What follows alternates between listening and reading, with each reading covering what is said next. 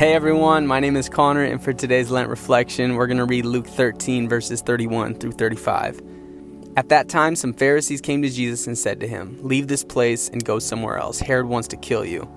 He replied, "Go tell that fox I will keep on driving out demons and healing people today and tomorrow, and on the third day I will reach my goal. In any case, I must press on today and tomorrow and the next day, for surely no prophet can die outside Jerusalem. Jerusalem, Jerusalem, you who kill the prophets and stone those who sent to you. How often have I longed to gather your children together as a hen gathers her chicks under her wings, and you were not willing. Look, your house is left to you desolate. I tell you, you will not see me again until you say, 'Blessed is he who comes in the name of the Lord.'"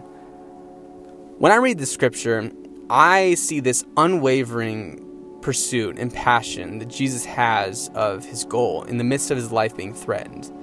The frustrating part I can imagine for Jesus is that his passion for doing the kingdom's will and wanting to bring his people close is met with unwillingness. And I think we've all been there, knowing what's best for someone and they just refuse to listen.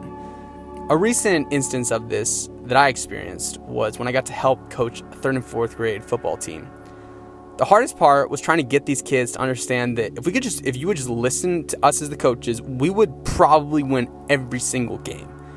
But one of the most wholesome moments of the whole season was when I was on the field and we were playing defense, and I told one of my boys, "Hey, if they pass, drop back and shade to the left because that's probably where the ball is going to go if they pass."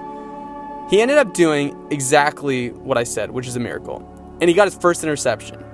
He was pretty stoked. Saying that I was stoked was a bit of an understatement because, first of all, I couldn't believe that he listened to me. Second of all, he got an interception, and seeing him be joyful brought me so much joy.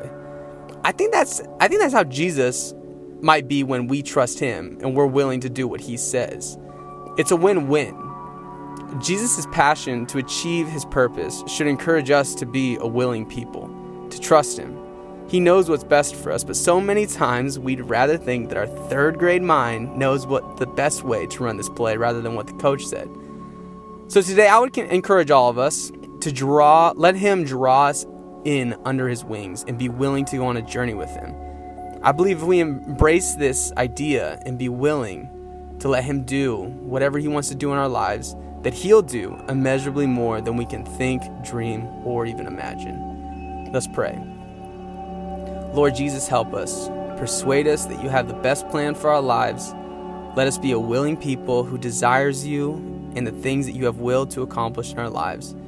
May we have willing spirits, Lord. That's my prayer for everybody listening, that we would have spirits open to you and willing to go wherever you want us to go and to do whatever you want us to do. We love you so much, Lord. In your name we pray. Amen.